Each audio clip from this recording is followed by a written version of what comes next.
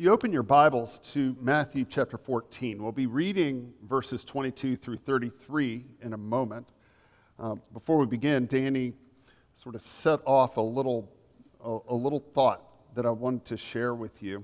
And it was a thought anchored in gratitude to Kathleen, to Danny, to all of you who, one way or the other, have sort of made your way out and about in the neighborhood and through these cookouts and through a long and persistent process of building relationships with so many of our neighbors, have invited many new faces into different facets of church life, many new spirits into our watch care, and many new servants at work in the world, in Jesus' name and for his sake. And that is an extraordinary thing. I have been there and back again this week. Some of you may remember Bailey Burling, now Bailey Brashears, who stayed with us one summer. About 4 years ago, she was a nanny for our children that summer, and she spent the summer here at Yates and dearly loves this congregation. Bailey was married on Friday night in an outdoor service in Texas where it never got below about 100 degrees. So it was a very enjoyable trip. It was a great celebration with Bailey. However, just sort of there and back again, arrived back Saturday, and made my way here to get a few things prepared for this morning. As I made my way out of the office, one of the children, one of our new friends, was riding his bike, I think rather expectantly, looking for somebody at the church to talk to. And he saw me and came over on his bike, and he said these wonderful words. He said, "Where's Danny?" And I said, "Well, he's not here." He said, "But I know you. I know you." Do you know how good that makes a pastor feel? When a child in the neighborhood can look up the street and point to this campus and say, "I know them. They're for me. There's a place for me there." If there's one little visionary piece I want us to hang on to, it is that sense that whoever is in this sphere of influence, whether it's local or global, can look to Yates Baptist Church and say, "I've got a place there. God has created space for me there." And we can welcome each and every one with love, celebrating the grace that binds us together that Ted shared so beautifully. Thank you, Watson. I wanted to share that with you because I was really touched. We sat on the curb for a while and talked. He had a pocket full of fake teeth, and some were fangs and some were buck teeth and some were kind of monster teeth, and he wanted to show them all to me. And I had all the time in the world. As we hear these words of Scripture today, they tell a familiar story.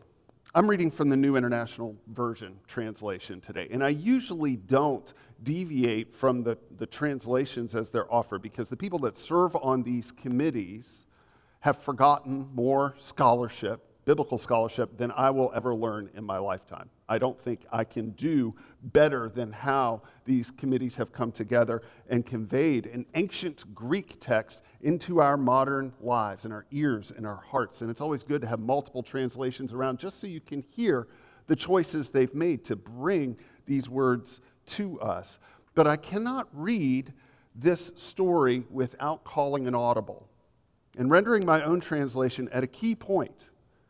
For me, the entire story turns in a new way. So as you're following along, you may hear in my reading a slightly different rendering, and maybe it will impact you as well. Matthew chapter 14, verses 22 through 33. Immediately, Jesus made the disciples get into the boat and go on ahead of him to the other side, while he dismissed the crowd. Remember, he's just fed the multitudes. That's my parenthetical notation. That's not in the Scripture. After he had dismissed them, he went up on the mountainside by himself to pray. Later that night, he was there alone. And the boat was already a considerable distance from land, buffeted by the waves because the wind was against it. Shortly before dawn, Jesus went out to them, walking on the lake. When the disciples saw him walking on the lake, they were terrified. "It's a ghost," they said, and cried out in fear. But immediately Jesus said to them, "Take courage, I am. Do not be afraid." "Lord, if it's you," Peter replied, "tell me to come to you on the water." "Come," he said. Then Peter got down out of the boat, walked on the water, and came toward Jesus. But when he saw the wind, he was afraid, and beginning to sink, cried out, "Lord, save me." Immediately, Jesus reached out his hand and caught him. "You of little faith," he said, "why did you doubt?" And when they climbed into the boat, the wind died down. Then those who were in the boat worshiped him, saying, "Truly, you are the Son of God." May God bless the reading and the hearing of the word today. Well, as we reflect together on this powerful story today, I want to do it in a sense in two parts. I think there are two distinct viewpoints that we might be able to imagine ourselves into to some degree or other. And the first is the familiar point of view, and that is the point of view of the disciples, huddled together on a boat that floats, but it's kind of weak in the face of all that is confronting it. The wind, the waves, the current, everything is pushing against its progress. And so there they are, all together, huddled in the little boat, not getting anywhere they imagined they should be and where they know Jesus wants them to be. I think we can put ourselves in that point of view pretty quickly. There's another point of view, though, and we have to take a little step back and a little step over, perhaps, to imagine Jesus' point of view of this story from the mountain. What does Jesus see? The disciples see the wind, the waves, everything they're afraid of, and everything that's going wrong. What does Jesus see? It might help us to take a step back, all the way back, in your Bibles to the very beginning of things, back in the book of Genesis. You may remember in 2018, there was a live stream of the Coast Guard's Frying Pan Tower webcam as Hurricane Florence was arriving. I was riveted to that broadcast because over time you'd see little waves, you'd see the flag start to move a bit under the power of the wind, but eventually it was a relentless force making its way to land.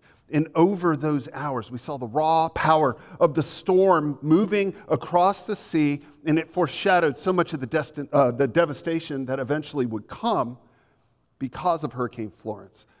It was just raw power. It was chaos. And I thought to myself, as I watched the Frying Pan Tower webcam until it went fuzzy, and wondering how our reading, even of the story of creation at Genesis, might be different if we held that image and those roaring freight train winds in our minds. In the beginning, God created the heavens and the earth. Now the earth was formless and empty. Darkness was over the surface of the deep, and the Spirit of God was hovering over the waters. And that biblical picture of the beginning of things is of disorganization and uncertainty. It's a disordered collection of stuff. Everything, says the Scripture, formless, empty.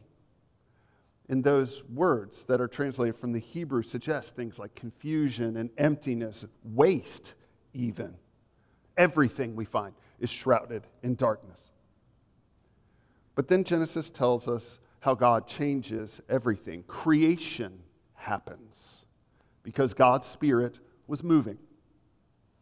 That translation is very elusive too. It's a fun word study if you just sort of Google all the different translations of that verse, trying to capture what it is the Spirit of God was actually doing in those moments. So some say the Spirit of God was moving. Others say hovering. Some say sweeping. Some say brooding, studying, fluttering, examining, lingering.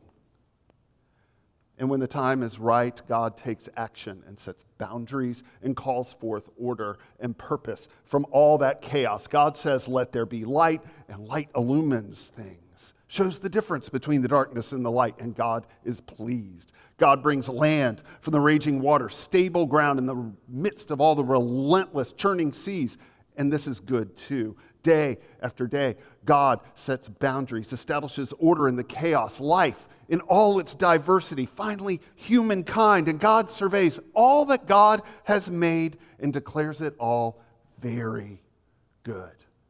It's creation. It's an active work of God as the Spirit moves, hovers, flutters, broods, studies, and moves across the chaos of the waters and the deep.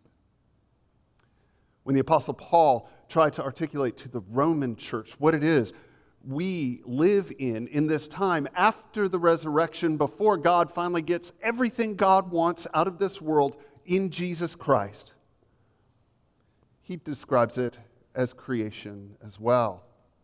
In Romans chapter 8, Paul tells us that God did not stop remaking us after our first breath.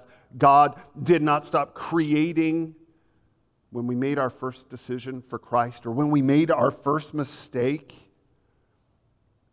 In Romans, we hear how God brings organization to our disorganization and certainty to our uncertainty, order to our chaos.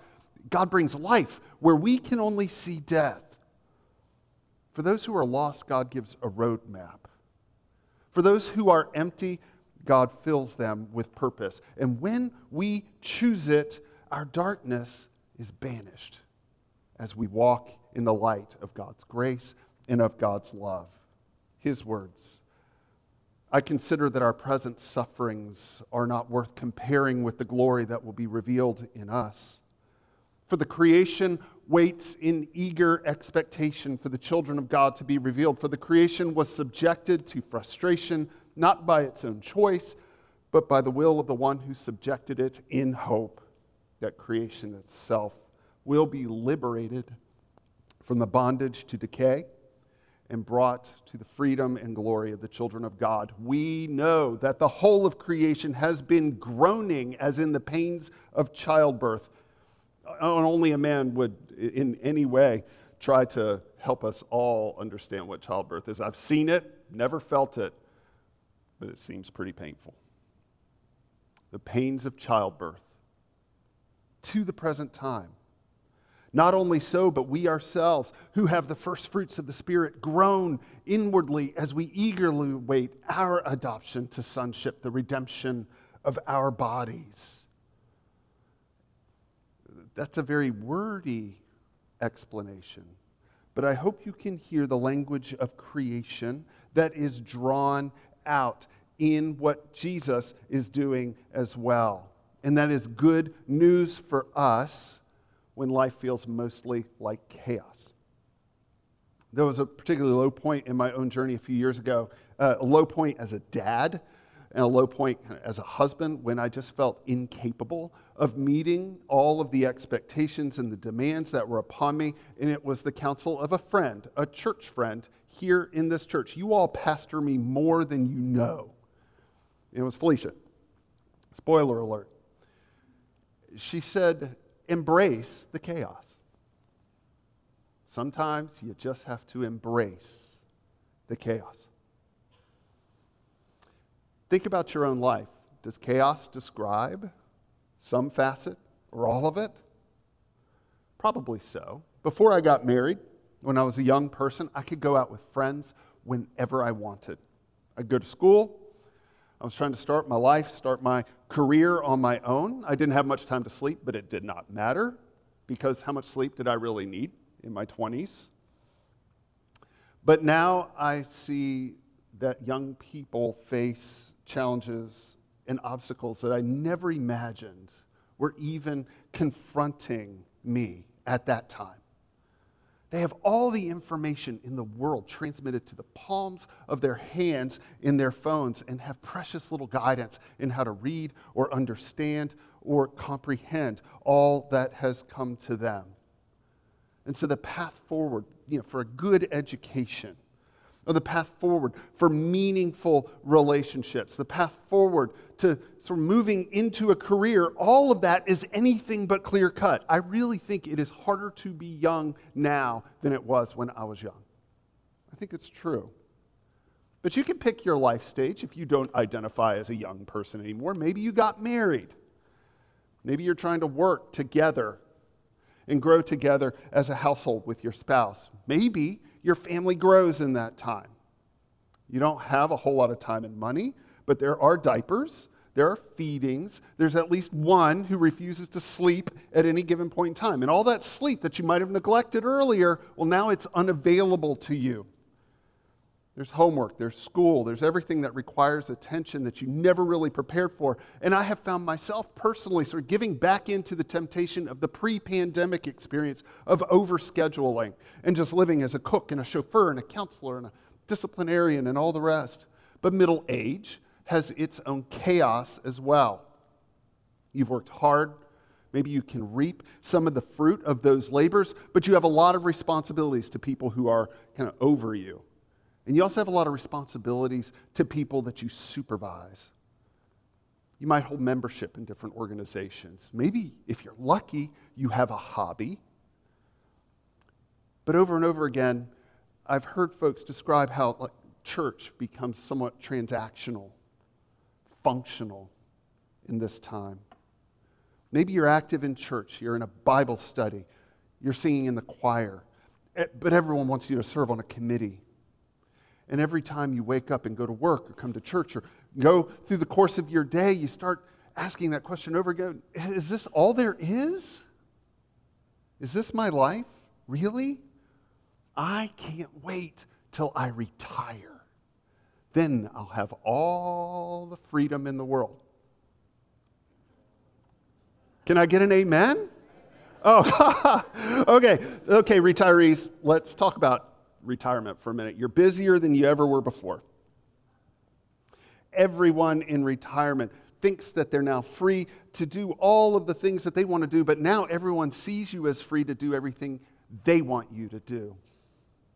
I'm guilty of it this week. Free childcare in Fredericksburg, I took my children there. Having trouble with a home repair, they call you, Mom. They call you, Dad. Whatever it may be. Things keep changing. Your body is changing. Your mind is changing, your spirit changes. Sometimes it's growing, sometimes in the wrong directions. Sometimes it's degrading. Your friends die. And you see your life as more threat than potential. Every step that you take, there's a bit more worry about what you don't know, about what you can't control. We know the untamed sea. We know the chaos of it. And you never, ever outgrow it. All of creation groans, says Paul, groans up until the present time. And at the heart of this story today is a simple and profound declaration. Where there is that chaos, there is God. And that's the first thing you need to know. You are not alone in the chaos. And you don't have to get there to be with God. God comes to you to be with you. Yes, the disciples have each other. They've got a boat. It floats, but there's no denying now they're under stress. I remember reading an article in the New York Times. It was in May, I think, of the pandemic, in May of 2020. And it was describing the uptick in reports of supernatural experiences by those who were living in quarantine. There were many people who were experiencing disembodied voices and shadowy figures, misbehaving electronics, invisible cats that would show up and cozy up on their couches. They would feel caresses on their hands or on their bodies when they were alone, in quarantine, all by themselves. Many were genuinely scared. The article says some people actually appreciated the company. But the disciples now, from their point of view, here in the stress, in the setback, in the chaos, in the wind, and in the waves. As Jesus approaches them, they believe him to be a ghost. And this isn't a happy-go-lucky sort of Casper ghost. Neither is this a ghost with a sort of happy ending, maybe like Charles Dickens. This is the sort of ghost that foretells your own death.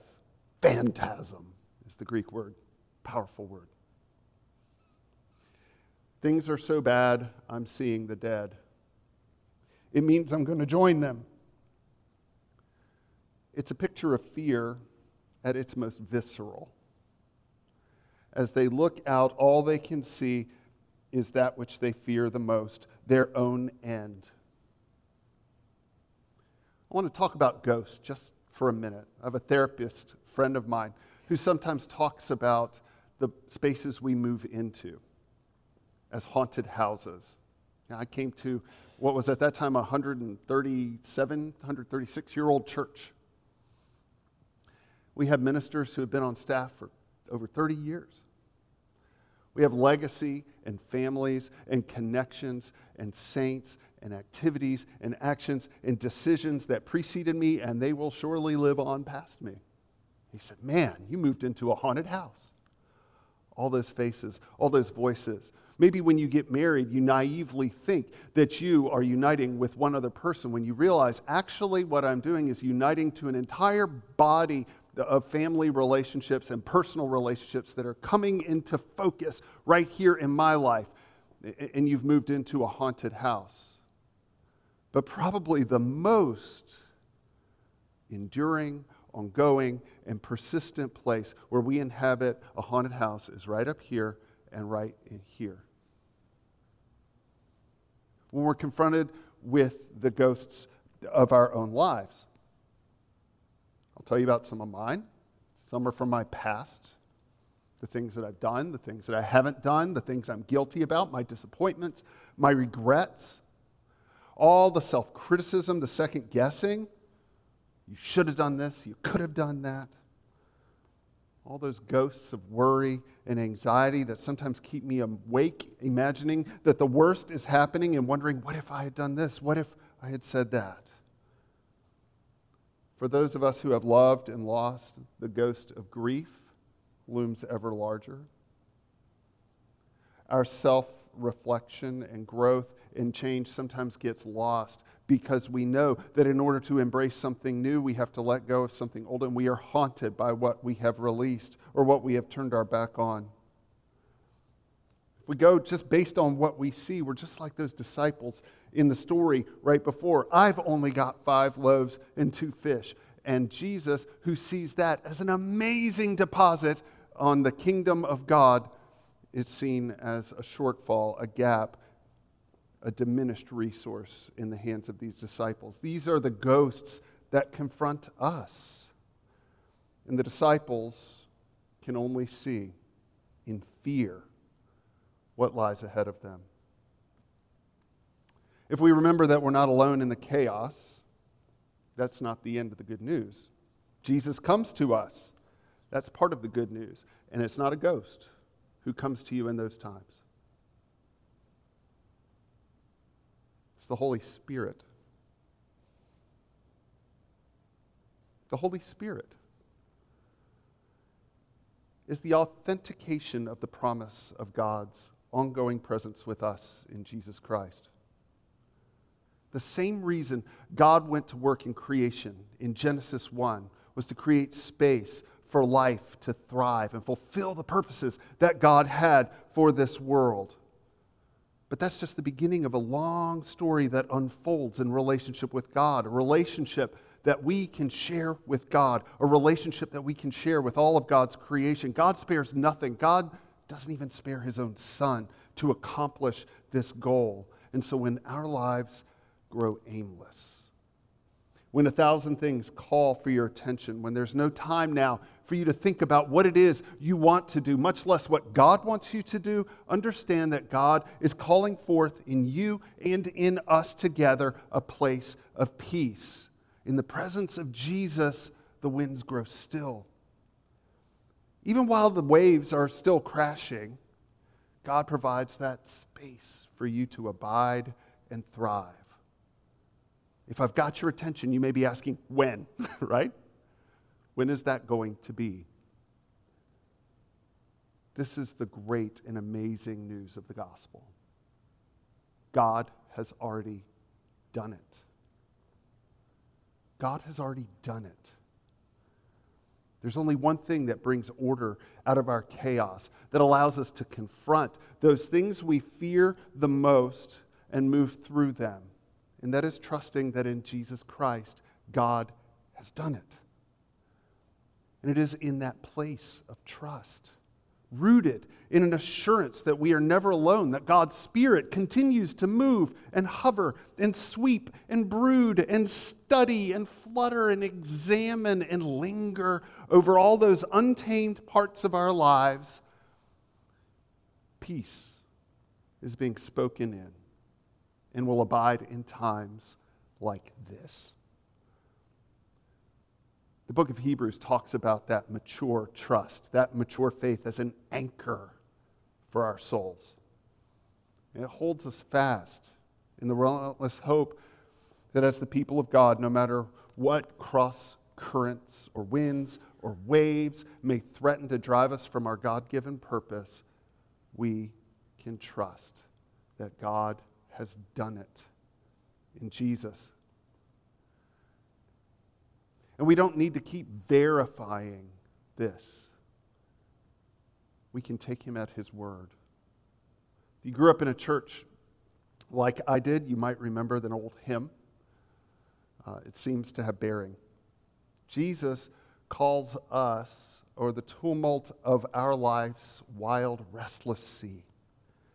Day by day, his sweet voice soundeth saying, Christian, follow me.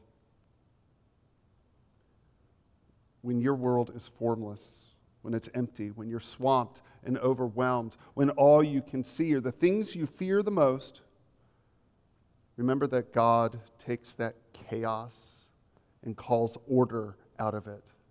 God treads upon it straight to the center of your being in order that that relationship of love may be strengthened, a love that nothing in all of creation could ever sever. It is through Jesus Christ our Lord that he has done it. And it's in Jesus that he will do it again. I invite you to pray with me.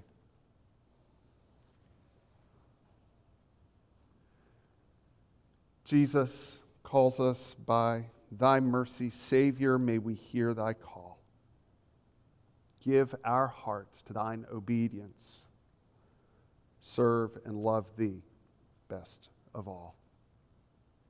Amen. As Mary Martha leads us in this time of reflection, it is an invitation for you to share your gifts. Practice your generosity, sharing your commitment materially with God through this church. And for some, it may be a call to take another step, perhaps a first step to begin following Jesus, to commit your life to him and to trust in the way I tried to describe today. And through the waters of baptism, then be born into this family in a way that is ever growing and more committed. Perhaps you made a promise to Jesus a long time ago and you need to return to that promise now. You need to take a step forward and become a part of this congregation as a member, a part of its mission and its future. Or perhaps there's a special calling out in the world, and whatever it may be, you need this congregation's help to fulfill it. Whatever that may be, whatever that response need be, I encourage you, as Mary Martha leads us, to offer your yes to God. If it's something you need to share with this congregation, I'll be at the front to receive you, and I'll proudly present you to this congregation today.